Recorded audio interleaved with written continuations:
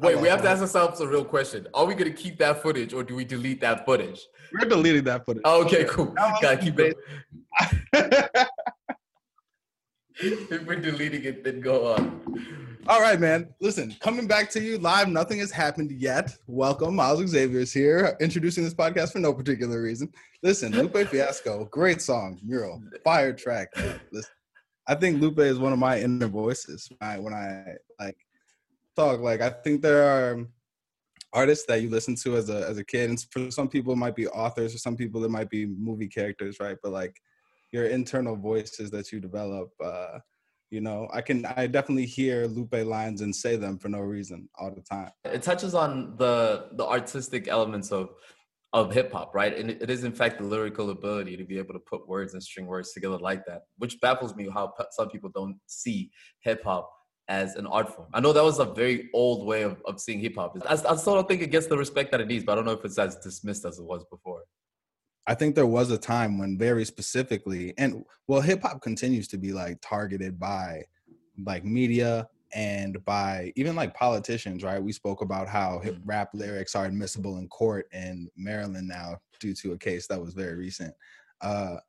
Hip hop's always been a target, but I think there was a time when hip hop was fiercely responding to that, to being a target in a lyrical way and trying very intentionally to demonstrate what it could do and what it could be in the face of being dismissed as violent or aggressive or detrimental to the communities that make it, right?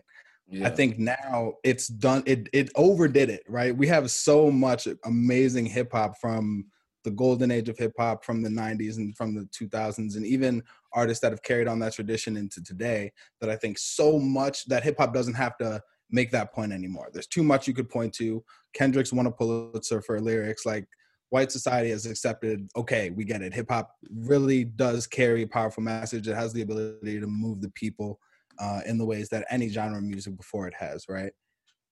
So I think that fight has been won so much that now hip hop is it's certainly not fighting that fight on all fronts anymore. And I think that's a good thing. So it allows creatives to be creative, but it also means that a lot of the hip hop that would speak to it continuing to be a lyrical art gets buried under the more creative top stuff. That's not the vibey stuff. The vibey stuff will always win in hip hop. And before we even dive nose deep into a conversation of hip hop, which is by far our favorite things to do on this podcast, I think it's extremely important off the bat to absolutely welcome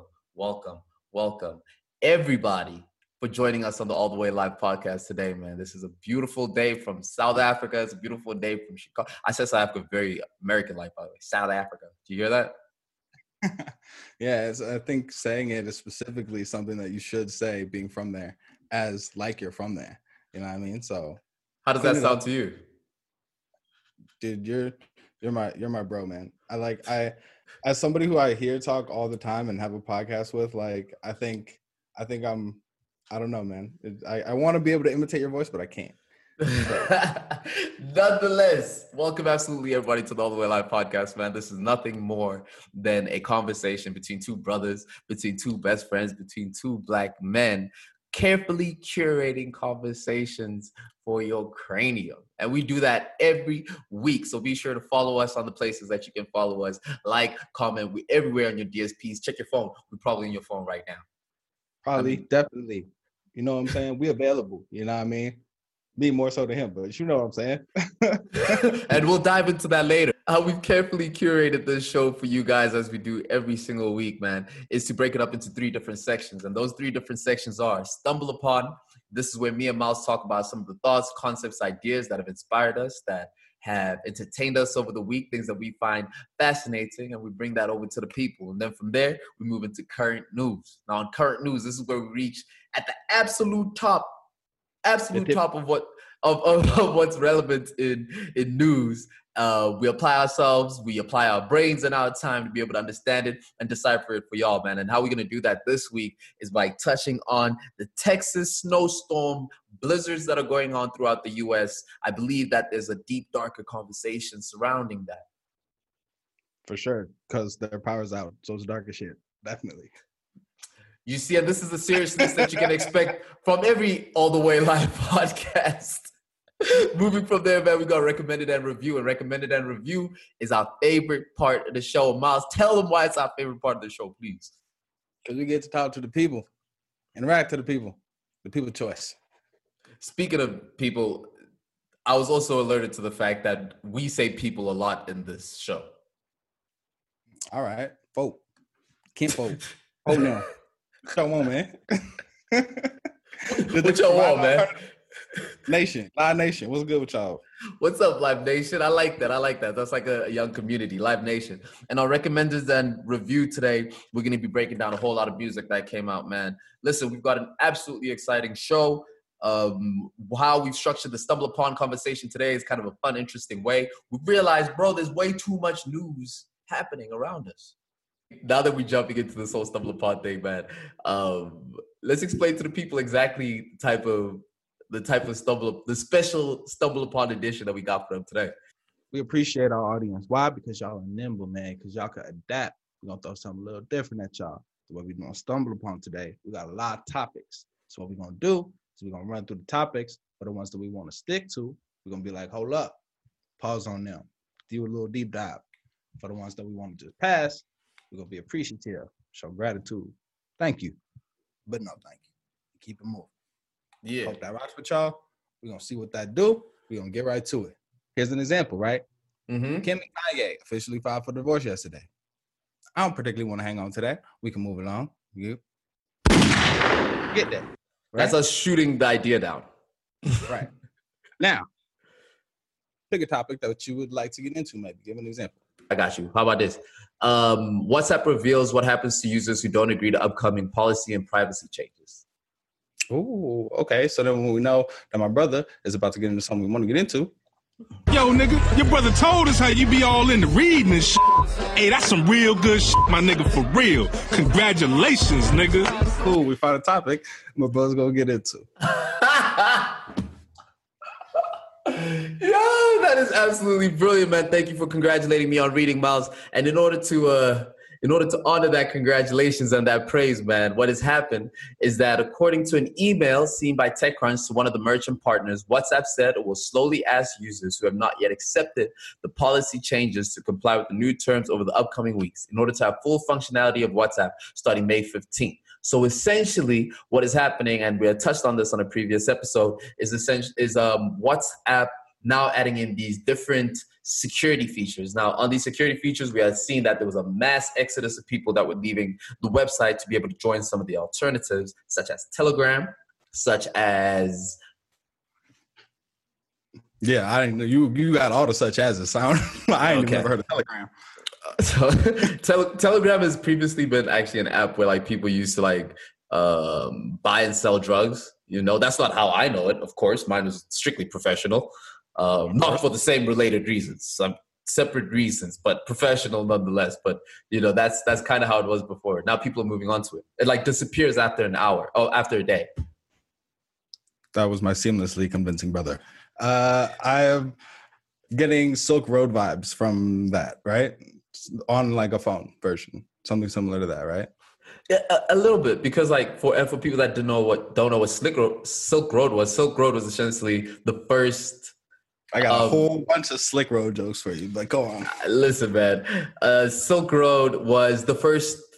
Let's say it was a drug marketplace, right? You'd go onto Silk Road in order to purchase illicit substances, and it was was it on the dark web? I don't recall. Yeah. It was on the dark web. Yes, it was on the dark web, but it was a very reliable service provider, so I've been told. So WhatsApp is, remind us doing what again to differentiate itself from these other more underground sources? So it's not.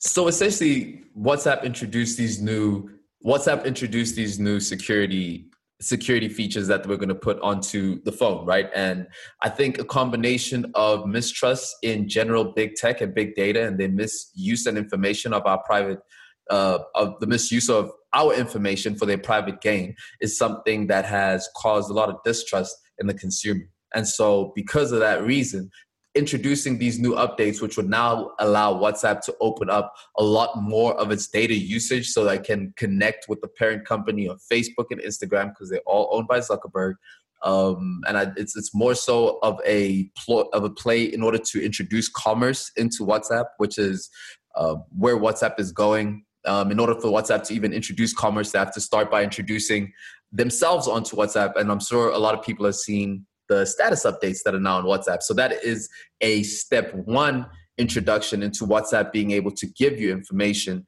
without you necessarily requesting it, which eventually will lead to them selling you things without you necessarily having to request it. Stay woke. Gotcha. Yeah, well, that's the principle that all of these social media giants are moving towards, right? Is selling your data, selling to be able to sell you targeted advertising, right? And it's really interesting to look at like just all these different ways that they are trying to get ahead of trying to make you comfortable as you sign away your rights to yourself, right? As somebody whose entire career has been built on data, it is supremely valuable, right? Like every job that I've had has been data analysis, has been collecting data and using it to like tell stories, right? They are selling as much of your data as they can. Your likes, your age, where you go to school, where you shop, what websites you visit, and they're going to sell it back to you. And I feel like on this podcast, we've said that multiple times. I've said that multiple times, but I feel like it's just really important to pay attention to what they're requesting and how much of yourself you're putting out there, because at a certain point, you're going to have to buy it back, not to have that information accessible to everybody. Yeah. And kind of just going off of the back of what they use that data for is obviously to sell you stuff, like you said. So in this particular instance with WhatsApp, not to make this a WhatsApp, not to just dedicate too much time to WhatsApp, but essentially you have what is not arguably one of the largest apps usage, right? And I think the statistic was that 300 million people use 200 million downloads of WhatsApp. I was about to be like, yeah, and then your face was like, and I was like, I stay be doing that. I stay be doing that. Take the landing.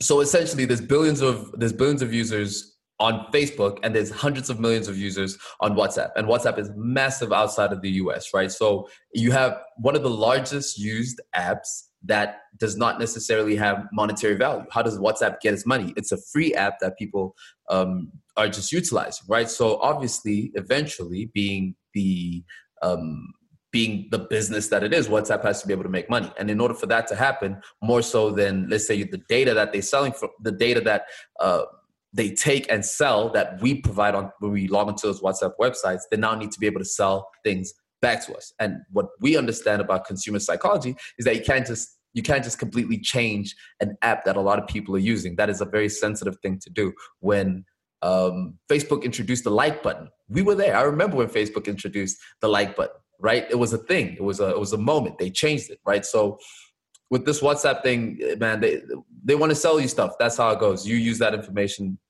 as you will. Cool. Thank you. Next. My good sir.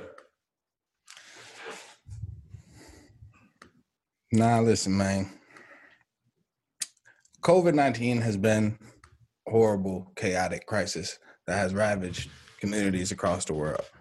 So in response to that, the federal government granted the city of Chicago $403 million. 65% of that $403 million for COVID relief funding went to what organization, Brother Zway?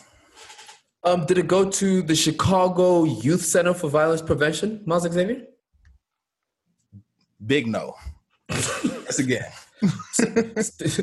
Did it go to the many struggling communities that upkeep the Chicago youth and communities?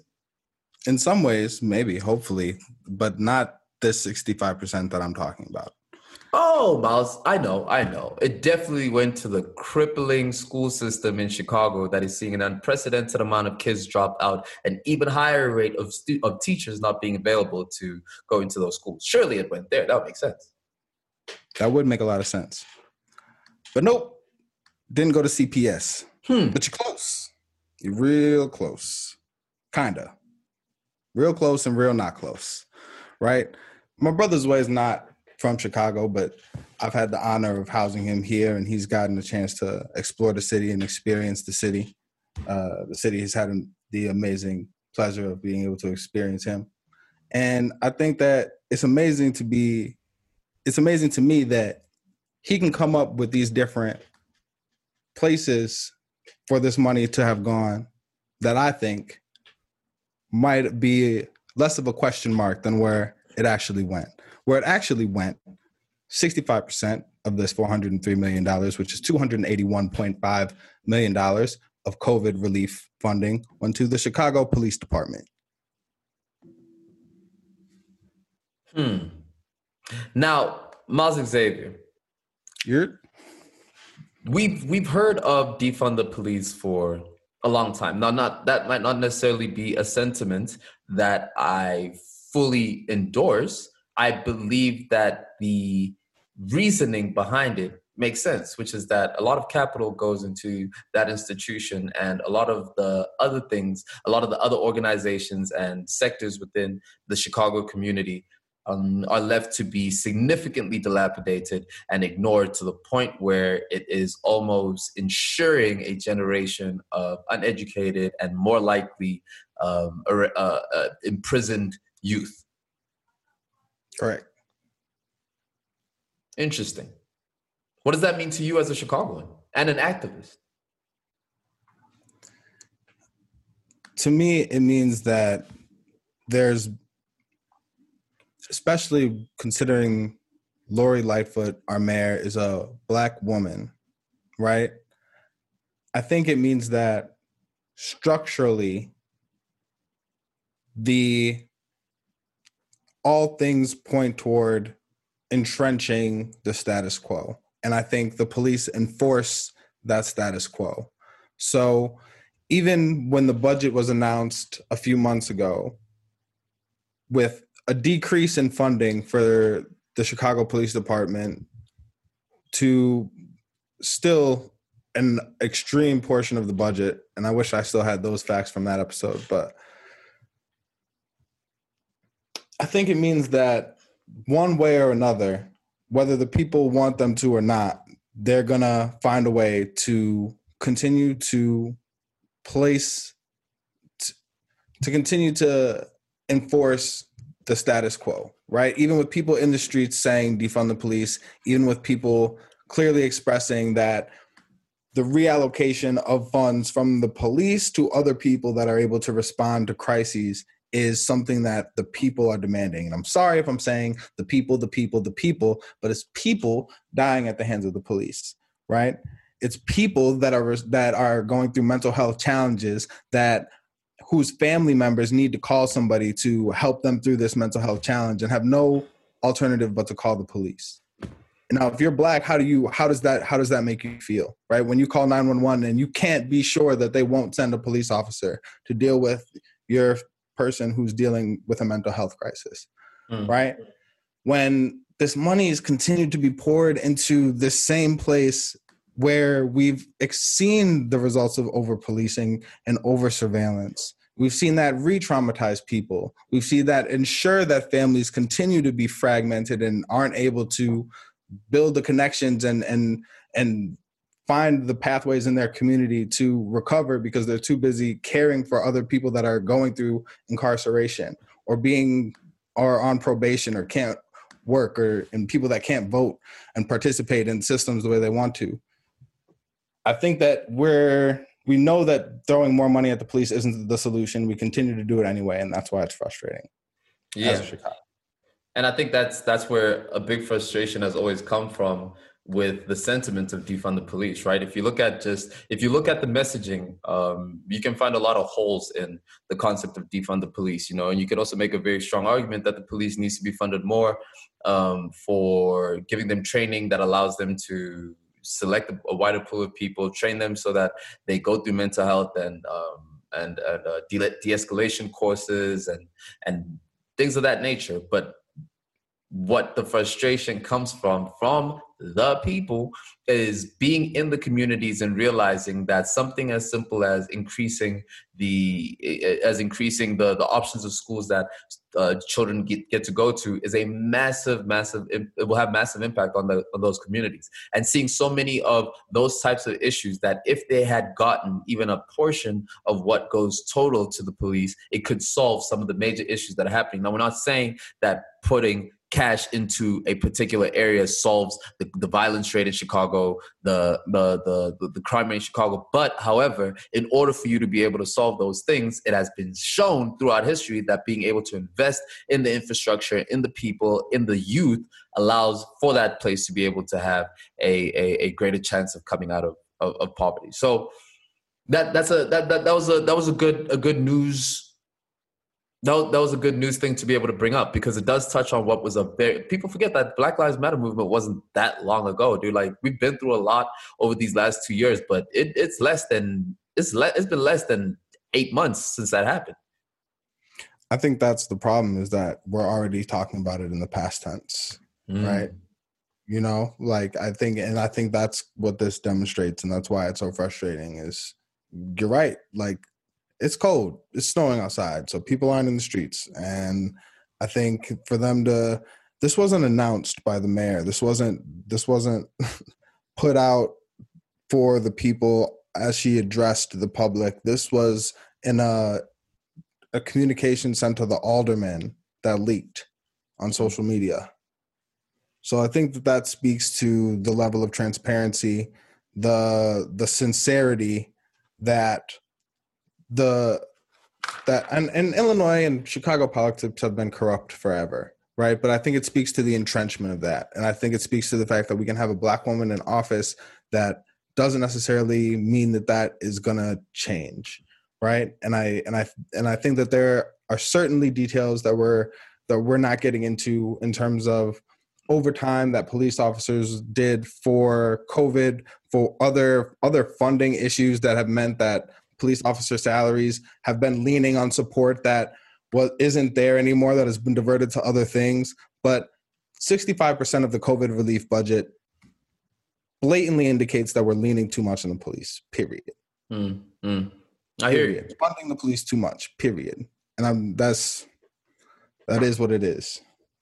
All right, Brother Miles, keeping the show going along, my man. Thank you for that. I'm going to throw a few more topics at you. You're going to tell me which one we are going to hold up and which one we're going to. Thank you. But Thank you. There you go. There you go. All right, cool. Naomi Osaka cruises to second Australian Open title. Congratulations. I don't have a deep dive on this, though. We don't need to. She's brilliant. Next. Yeah. Cool. She's brilliant. She's next up. Have a look. The sport's gonna be black again, y'all. Have fun with that. Word. Next. Speaking of black people coming into things, Harry and Meghan Markle make final split with British royal family. Thank you. Thank you very much. Let's see. We have Australia versus Facebook. Facebook has barred Australians from finding or sharing news on its platform. See, now here we are we're right back around again. Here we are at the companies that are, they're not your friend, man, but go on. Okay, if that's a go on topic, allow me to read this from The Conversation. And what The Conversation says, can I get a thank you for reading one time before I dive right into this? Yo, nigga, your brother told us how you be all into reading and shit.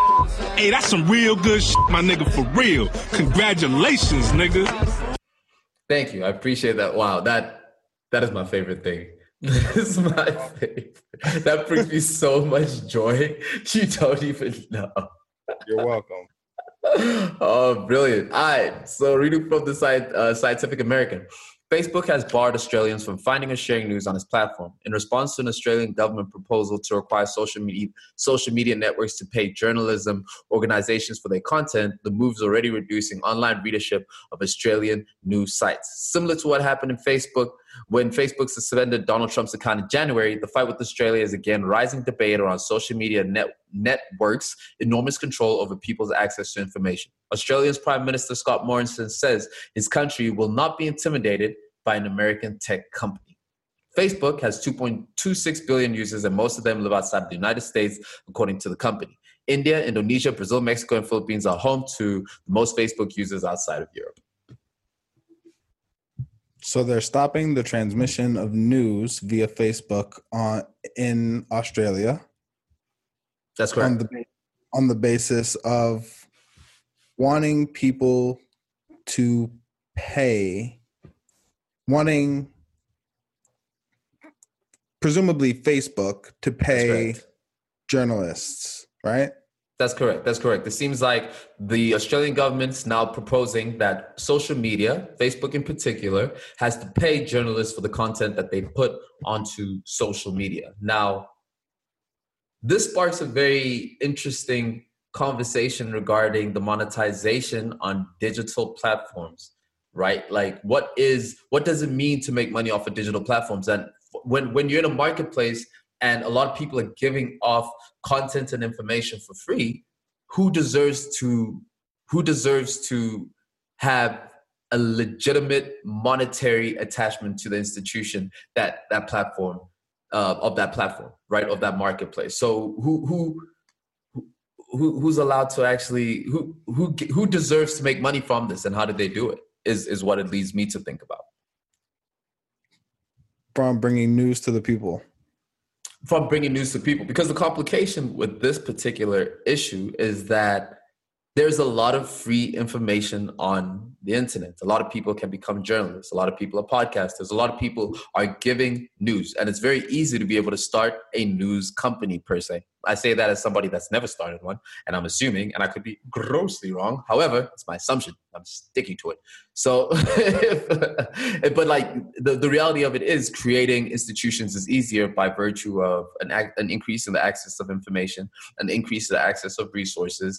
It allows us to be able to put these types of things together. We started a production. This is a Livehouse is a production company that we started as two Black boys in different continents, right? It's where that had previously been something that had been reserved for a very private group of people. It is now something that's open. So with the Facebook, with Facebook not with Australia proposing that Facebook pays media networks, I'm not completely against that. I'll always err on the side of creators being compensated. Yeah, I think there's so much that goes behind that. Are they being paid just like a licensing fee? So now Facebook just pays CNN, Al Jazeera, BBC, because people post and share content from their websites on Facebook? Or are they paying based on per post? Are they, you know what I mean? And the other thing about that is, okay, if what happens to smaller news outlets that don't necessarily have the ability to communicate with a Facebook or wouldn't be noticed by a Facebook, are they now free on Facebook, or are they not able to be posted and shared because they don't have an agreement with Facebook and its news source licensing? So I think there's something to be said for, I'm somebody who, there's a lot of information that's free on the internet, but as somebody who actually clicks through a lot of the articles, right, the headlines and stuff, often you run into, it'd be January 3rd and New York Times is telling me you've used your one view subscription of the month to see a New York Times article. You know what I mean? And I think that speaks to these larger news outlets struggling because of the internet, but it also speaks to a place where, all right, well, who's going to have access to news now? If the price always gets passed on to the consumer. So if Facebook has to start paying, then they're going to make us start paying, right? Or you have to be guess what? Super unblocked data member. You're able to use all of your data and you have access to all the information. Oh, look at that. Look at that. Selling it back to you. And I think people struggle with this, especially with news outlets, because we shouldn't forget the big distrust period that we had with news outlets, right? Fake news, for instance, and a lot of it actually was exposed and brought up with the presidential run of Donald Trump, right? And seeing and seeing just the mix up of all of this news that we had relied on, which was always indicating one outcome, which is that he would lose, and then seeing him win, which I don't think is the first offense that the media has done to people for us to distrust them, but it definitely added to it. And then you get into the Trump era. Man, this Trump era was wild. But you get into the Trump era, and on the Trump era, the news is almost incestuously obsessed with Trump and cannot break itself away from solely dedicating their time, their airtime, and their content towards Trump. And within that, a lot of fake news also came out from that, right? And then you go onto the CNN websites and you scroll down a few scrolls, and at the bottom it looks like a Twitter feed. It's like the sex club in Italy. What? This CNN. What are you talking about? So it's. I understand people's frustration with news outlets. However, we got to compensate creators, man. We got to compensate creators. Yeah, absolutely. Absolutely. And I think personally, I would be somebody who would say that I would encourage creators to go and create, right? Don't depend on a CNN. Don't depend on a bigger, we're not aiming for these. Somebody who wants to be a journalist, I don't think should be aiming to be the anchor on CNN. Should be like, you can be something so much greater, something so much more unique now. Like the sky's the limit, and you can own it, right? Yeah. And so another thing that I would be cautious of with these larger companies, with having the New York Times and the Washington Post and all of these things now filtered through Facebook, is algorithm is now picking apart news directly. Like now people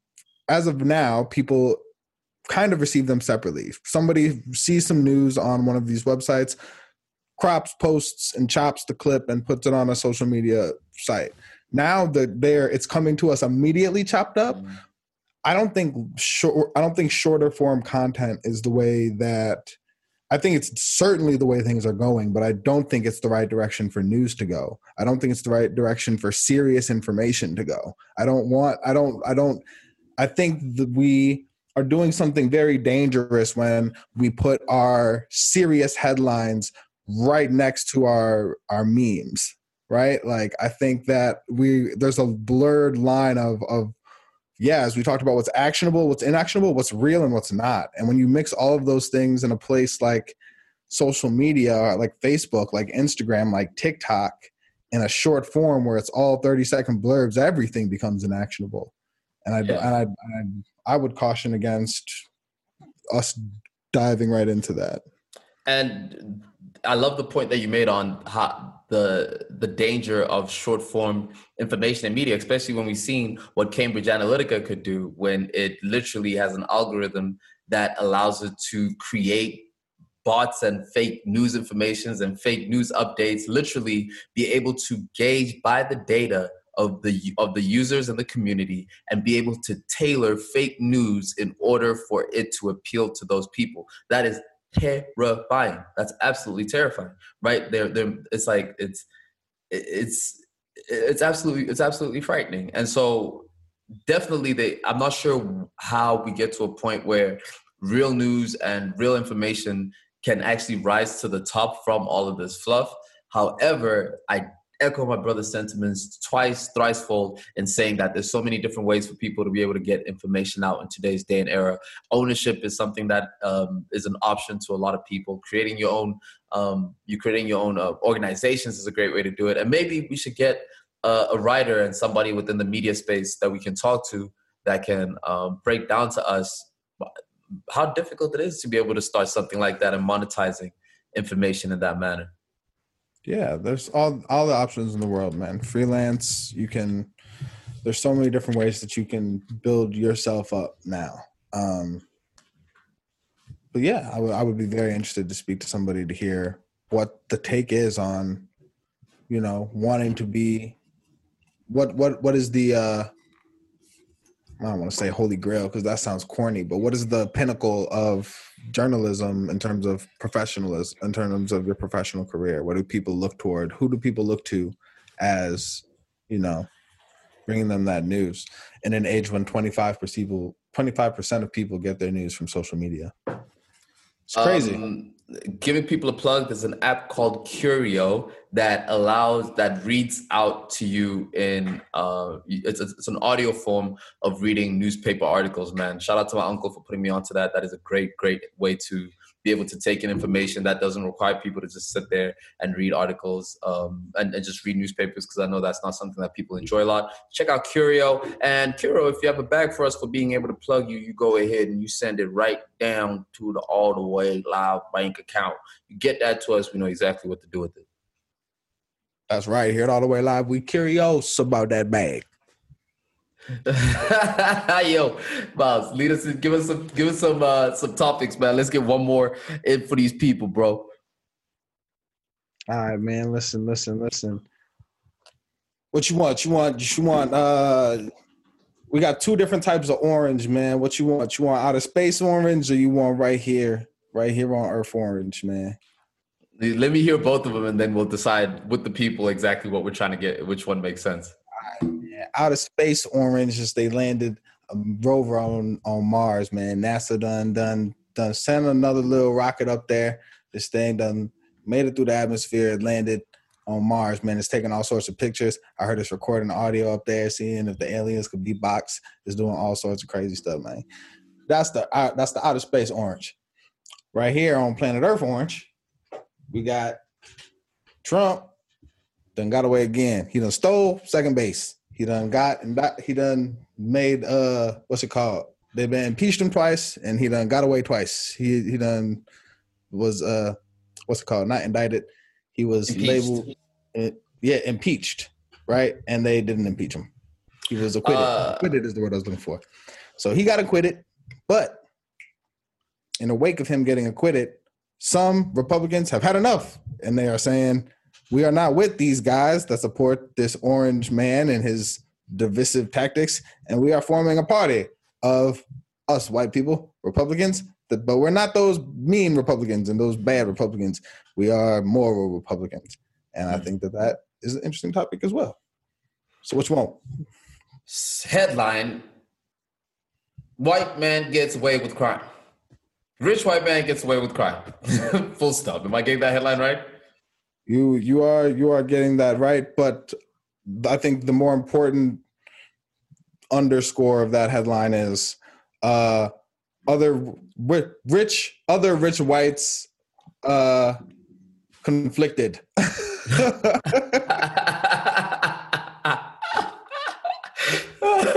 Hey man, listen. On this occasion, I'm gonna stay out of white people's business, man. What they doing on Mars, bro? Break that down to me. But I always thought they were. And I don't want to jump over the Trump thing so carelessly, but we've had many episodes breaking this down, man. We've had many episodes. Go ahead and check some. Man. Go ahead and check some of those old episodes when we talk about Trump. We predicted that he was going to get away. We broke down many reasons why he was going to get away. What I don't know right now is what's happening on Mars, though. Nothing, man. They just taking pictures, man. So basically, what the interesting part about the Mars thing is that thing is 1 ton, and it comes in at 12,000 miles per hour. And so they can't, but it's so long, it's 300,000 miles away. That's how far Mars is, y'all. I know all these facts off the top of my head. I'll be reading. You know what I'm saying? I will hit the congratulations. Drop a congratulations for yourself for reading, bro. I'm just spitting. So, so Mars is 300,000 miles away, y'all, dummies, of course. And so they can't communicate all the way over there. You know what I'm saying? It's like the 1900s telephone over there. They're like, yo, and then like 12 minutes later, the Mars rover be like, boop. And so they had to let that mug land itself. And so it did it. And it landed on there, and now it's taking pictures and recording the audio. And we're seeing some, I don't know, like 4K images of Mars and stuff. Not 4K. It's probably not 4K. But I don't know. We're seeing some cool stuff. Should we be focused on Mars? Is the question, though. As a common idiot, we've had many rovers on Mars. This is not the first rover on Mars. Why is this one so special, though? It's the first one that we've landed in like 10 years. Okay, so how long did it take for it to get there? How long did it take to get to Mars? 300,000 miles. Depending on how fast you're going. Miles, you're not going to do quantum mathematics right now off the top of your head. That's not what the people want to see. I love how you know you can calculate how long it takes to Mars by pure estimation. Let's not go back to the shark conversation. A little bit of thinking, and what did I come up with? The right answer. That's right. That's right. Yeah, man. I saw Elon Musk on the Joe Rogan podcast talk about colonizing Mars, and definitely how soon we'll be able to get commercial flights going in and out of space. He had an interesting quote. He said, "Getting out of space is easy." No, he says, "Getting out of Earth is easy. Getting to space is difficult," which I found very interesting. The obsession with Mars, I get it. I mean, we're explorers. We're people that explore. You know, I mean, that is within us as people. You know, if Yuval Noah breaks it down on Sapiens, where he breaks down the almost innate instincts for people to be able to migrate. The fact that people started in Africa, first man is recorded in Africa, at the cradle of mankind. And then from there, you have now people in North America, Antarctica. That is a massive genesis, a massive oasis. It's not genesis, oasis, a massive oasis, dude. A massive oasis of people. A massive oasis. It was a massive oasis of migrations to the spaces where nations was formed. If you understand what we're saying. If you understand what we're saying, man. So I get that that's something that is within us. However, if I do look at the problems that we have here on Earth, right? There's so much of Earth that we don't know about. There's so much of the oceans that we don't know about. There's so much technology and a lot of resources that can be applied in being able to solve that. Now, granted, Elon Musk is somebody that is invested in being able to solve some of those issues with space, with Tesla and its solar power batteries and things of that nature. There are a lot of countries that are very bad, however, are not too far off in our generation for being able to come out of the mass poverty that they have. And so seeing space travel and all that, I understand the importance of it, and I'm not taking away of it. However, it does almost feel like a misallocation of funds.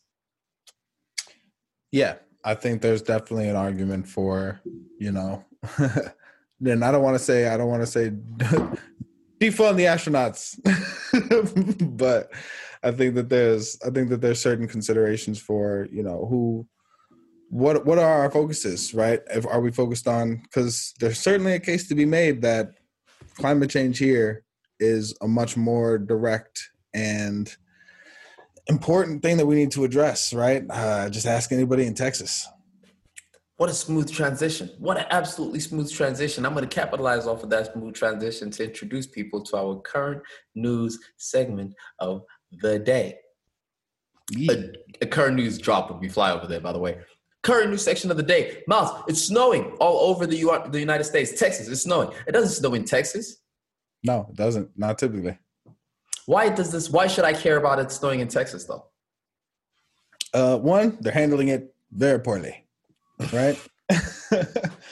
I think you particularly have a lot of reasons to care about this particular story. So what's happening in Texas is they are experiencing Arctic weather and, you know, like freezing temperatures. And this doesn't typically happen in Texas. You know what I mean? So they're experiencing snow. And so people have been experiencing power outages. Now, why have people been experiencing power outages? People have been experiencing power outages because they mostly rely in Texas on natural gas. Now, the natural gas pipelines are freezing up and the turbines are not turbining. So that means that ain't nobody got no power. That means over 3 million people earlier this week didn't have power. Then it went down to 2 million people. Then it went down to 350,000 around Friday. People that did not have any power. Not good. Wow.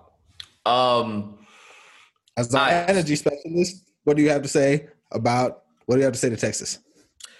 As an energy specialist, Miles Xavier, it's important that I address the people of Texas directly. People of Texas, fear not. Fear not. we need to be more serious on the show if we ever want to monetize it. I need you to know. I need you to keep addressing the people of Texas, because the people of Texas are now experiencing power cuts.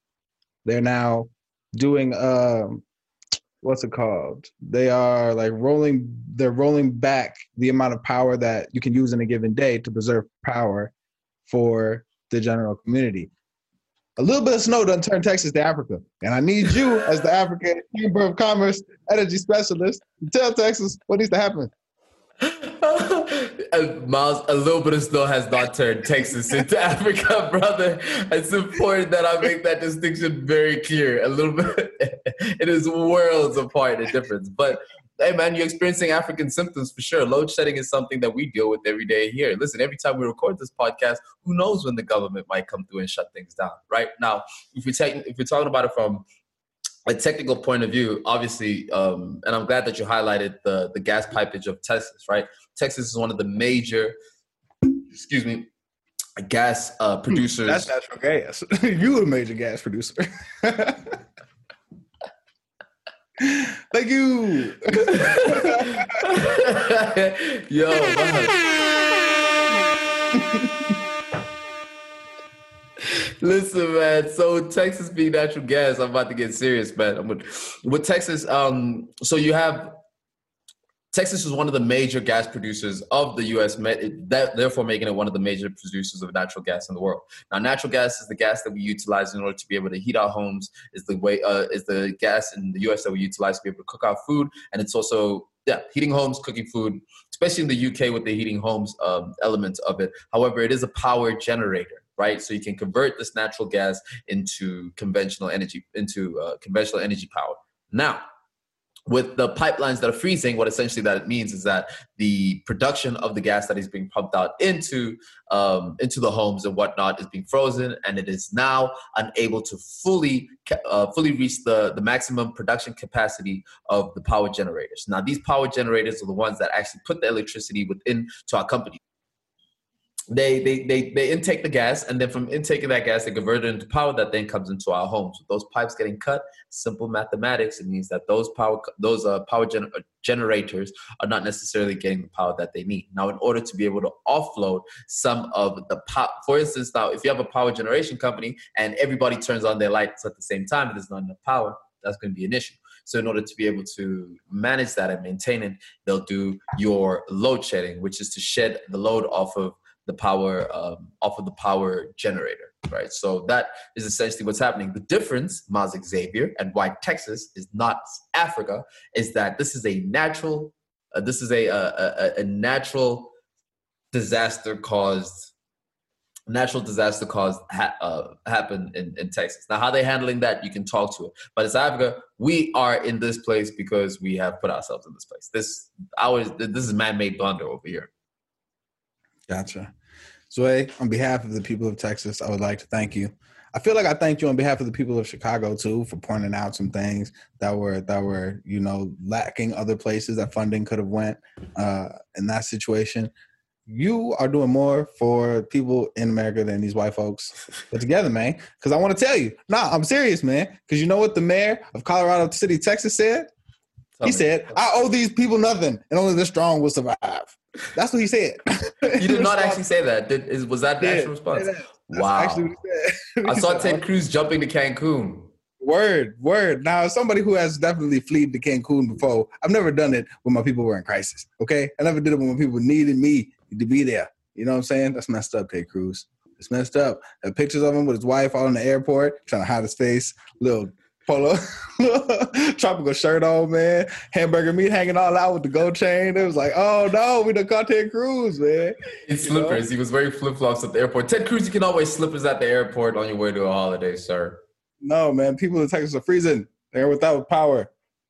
No, but it's real. It's real in the sense of, besides the mismanagement of it, climate change is real, man. Climate change is real. It's happening. The climate has always been changing. You know, that's important. Like a lot, and that's the argument that a lot of anti-climate change will say, like, well, it's always changing. Yeah, but now it's happening at a more accelerated rate. Now we just experienced in South Africa what we can only describe as a monsoon period. We had heavy rainfall for weeks.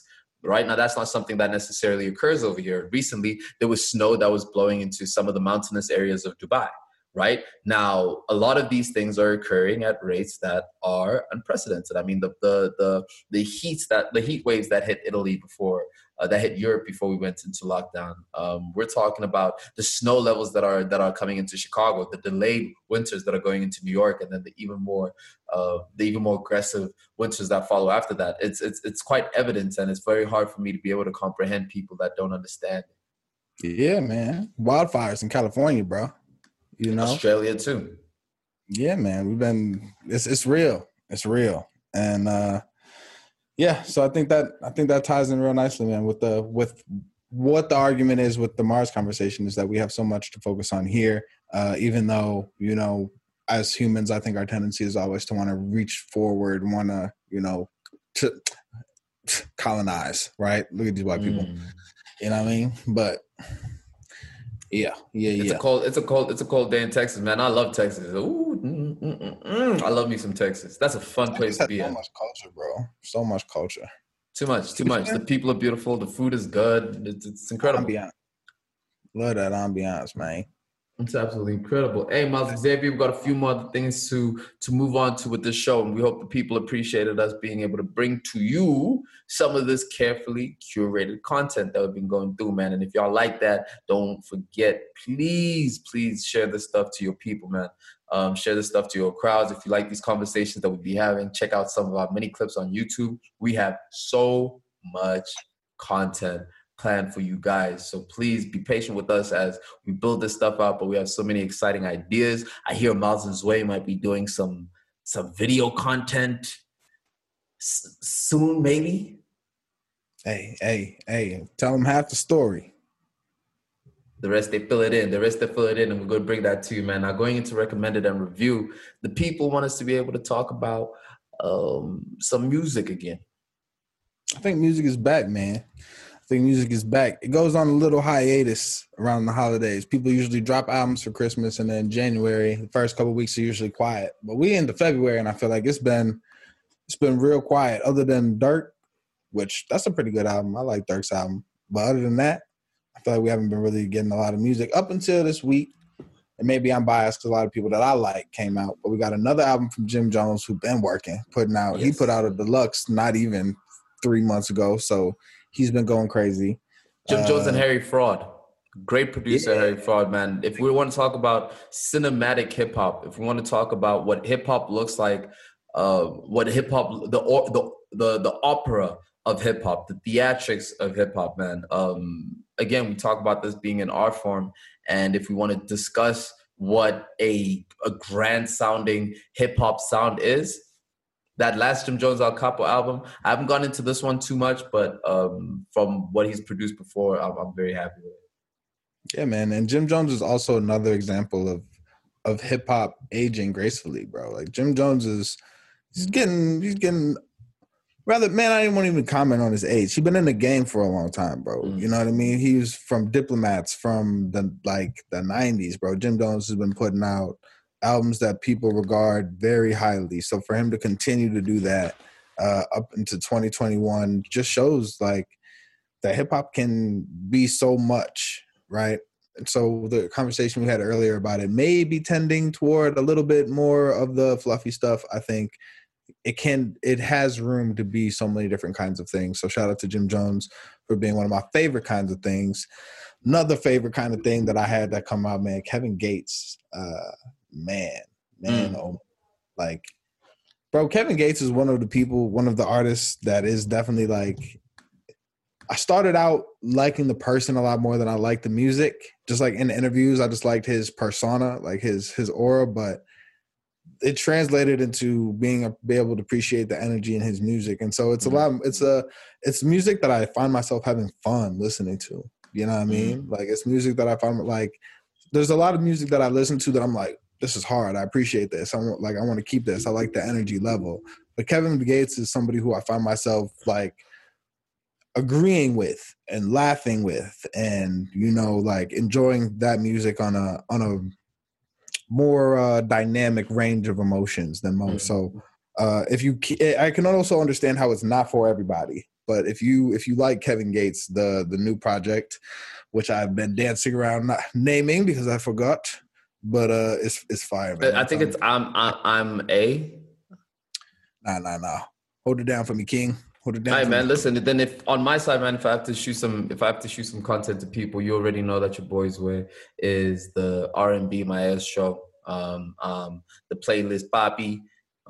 Some people call me the bedroom music banger curator. Only the general's cartoon. I am so cutting that out. I just call myself the bedroom. Yeah, what? I had to interrupt that trade. Look at what happens when I have to look at my phone for a few seconds. Yeah, damn it, look, we back at it. Only the Generals Part 2, Kevin Gates. That's fire. That's fire. The Fraud Department is the Jim Jones and Harry Fraud collab. And right before my brother gets into some hip hop, man, I want to talk about the Neek Bucks Neighborhood Hove album. I like that. I like that album. Neek is a nice up and comer. I appreciate his music. I would compare Neek Bucks right now in where his place is in hip hop with Kerr. I think they are almost neck and neck in terms of the music that they put out and their potential. I think this particular album doesn't strike me so much as the Church Gospel album. The Church Gospel album was fire. That loaded on there, man. That stuff is incredible. This didn't hit me the same way I felt about Kerr's first album into the next album. I wasn't so crazy about the second one, but the potential is there. I appreciate this artist. Street music, gangster rap. I'm a fan. I'm the target market. Word. I think it's hard to translate as a artist that makes more street focused music from your first project or a really complete body of work that embodies hunger to a more mature body of work that embodies diversity and a new range of experiences. And so while I agree that this album doesn't have the same hunger, doesn't have the same in your face energy as his other previous projects, I think it does show an artist that is trying to diversify the type of music that he can make to get to a place of I think there are stepping stones, right, of a Dave East who shows that he can make kind of slower, more introspective records, as well as kind of club hits, as well as music that's more targeted for, the females. I think you're seeing an artist grow into somebody like Meek, right, who just did that flip of did you hear that song? The flip, I know what you're talking about, but keep it pushing. Just experimenting with all different types of sounds, man. Meek Mill, who would have thought that he would have, that Dangerous, that track with Jeremiah, one of the slow, sultry R&B records of the year a couple years ago. Same thing with that 24/7 with Ella May. That song was in heavy so to see these street artists growing toward being able to make music like that, I think I can appreciate a lot. Hit him with the R&B. Bedroom, sultry-eyed, Chestnut. Hey, man, that's me. Chestnut Tones coming here too. Now, going more so on the R&B side and the alternative side, I'm just going to shoot out a few names, man. Some things that crossed my path that are super, super fly. That Madlib's Sound Ancestors. Madlib, legendary producer, could produce some of my two favorite collab albums with Bandana and Pinata with Freddie Gibbs. I think, bro, it's important to realize when a great is doing work, and Madlib is undoubtedly a great. I mean, Madlib was producing for Jay back in the day. Madlib has been popping since the 90s, bro. Madlib is incredible. This is a pioneer of sound in hip hop. And if you want a masterclass on what sampling looks like, on how deep it really gets to, in terms of being able to utilize samples and creating unique sounds from them, Madlib is the way to go. While we're there, Mac Ayres album that came out 2021, Magic 8 Ball. I've spoken the praises of this album before. I'll speak the praises of this album again.